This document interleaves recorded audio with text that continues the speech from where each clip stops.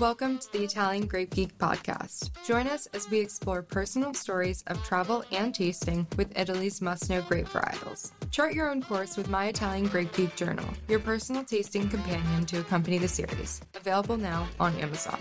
With thanks to Colangelo and Partners for their generous support with this project. Official media partner, the Italian Wine Podcast, is delighted to present a series of interviews and highlights from the 2023 Wine2wine Business Forum, featuring Italian wine producers and bringing together some of the most influential voices in the sector to discuss the hottest topics facing the industry today. Don't forget to tune in every Thursday at 3 p.m. or visit theitalianwinepodcast.com for more information. Good morning. This is Cynthia Chaplin at Wine2wine Business Forum. And for the podcast marathon, today I've got with me Raffaele Foglia from Villa Bogdano We are in Veneto. Okay. It's the last small town before Friuli. It's the only DOCG, I told you later, Okay. the only DOCG, interregional DOCG. Okay. So from Villa Bogdano in Veneto. So you're a neighbor of mine. I live just outside of Verona. Thank you so much for coming today. It's a pleasure to meet you. I'm so glad to be here, and thank you for giving me the opportunity to talk about Villa Bogdano. It's a Lison Classico DOCG, our iconic wine, and absolutely the most representative we have in our portfolio. Absolutely. Tell us a bit about the varietal. The variety is 100% Tokai Friulano grapes. The most important thing is that it comes from vines dating back 1943, so 80 years old. That's fantastic. It's unusual now because... Yeah, pretty unusual because we are in Veneto, so... it sort of became the trend that most producers would replant after about 30, 35 years. Yes. So it's nice to hear that you still This have is the the old average vines. usually. Yeah, absolutely. That's amazing. I know that the tenuta itself is Tenuta Planitia, very old estate since 1880s. And you've got all kinds of biodiversity going on. This is a big part of who you are at Villa Bogdano and at Tenuta Planitia. Tell us a little bit, because you've been certified organic since 1993. Yes, that's right. And that's, again, unusual. Not that many. Maybe we were close to the first having the certification, the organic certification. Most important things is the certification of Natura 2000. For biodiversity, as you told, especially for a woodland we have dating back 1,200. So is the one of the 10 remaining woodland of lowland. And it's really important to protect these sites because not only for their history, but they also play a huge role in the vineyard as well. Yes, we believe, especially in biodiversity, more than in organic. I mean, for this reason, we put on our label the flag of Natura 2000 because, in our opinion, is a higher level to demonstrate that we every day do the best in our vineyards to respect the nature and plants and animals that really live in our estate. And it's important. Consumers want to know this now. They want to know that you're taking care of the vineyard, being biodiverse this way. I know it's a big estate. How many hectares? A single-bodied estate, and we are talking about 185 hectares. And how many are vineyards? Oh, we have 42 in crops, 12 in woodland, and about 100 of vineyards. But we are focused on old vines because we have at least 18 hectares of old vines, mainly Tokai and Merlot.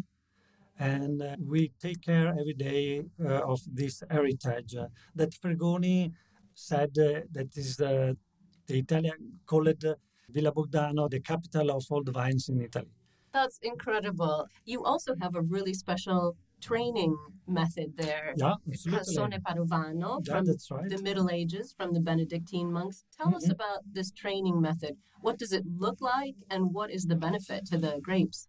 It looked like pretty strange because the vines are very close, about 1 meter. So this helps the vines go deeper and take the Caranto, the calcium carbonate that is about 1 meter above the ground, and give the salty flavor to our wines. But in the meantime, the Benedictine monks open one in the left and the other one in the right, the plant, the vine, so that the vine have the space, the natural space to produce more, but with quality. It's also called like a book. Right, exactly. Because it's like a V. If you stay in front of the vineyard, you see like a V. Oh, that's perfect. So getting some sunshine and some air Yes, in as absolutely. well. Wonderful, wonderful.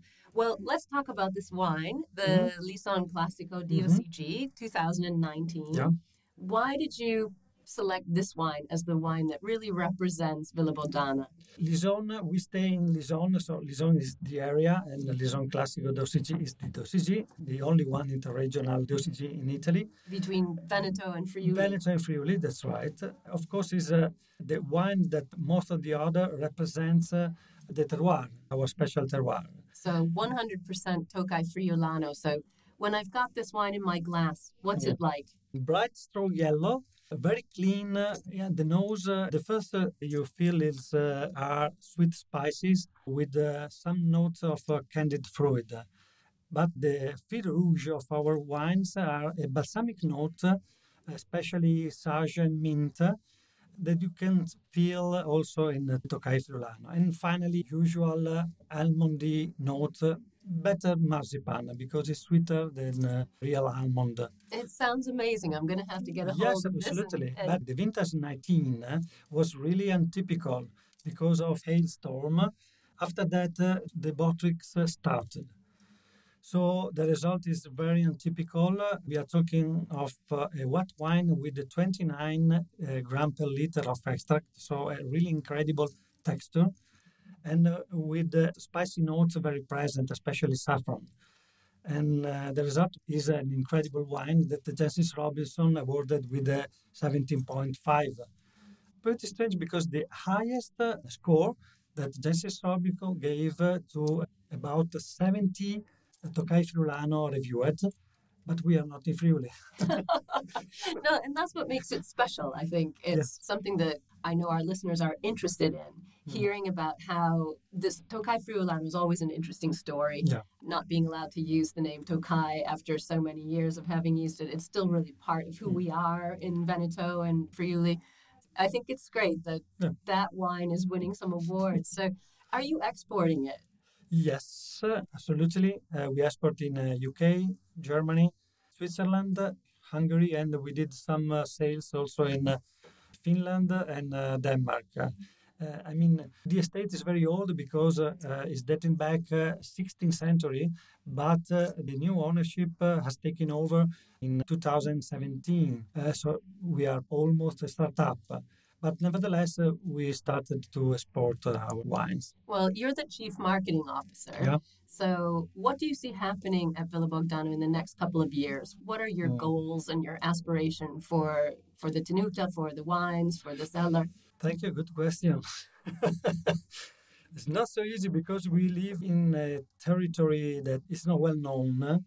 So we would like really to increase the notoriety of Lison and of their wines. We know that it's so difficult, but we will do our best so that all consumers can recognize the quality of wines coming from Lison and our small area. It's so important, this idea of storytelling and getting this message out, especially with a wine that isn't hugely well known outside of Italy. So where can our listeners find you? Have you got a website, Instagram? Tell them where to find you. Okay, anybody can contact me by phone.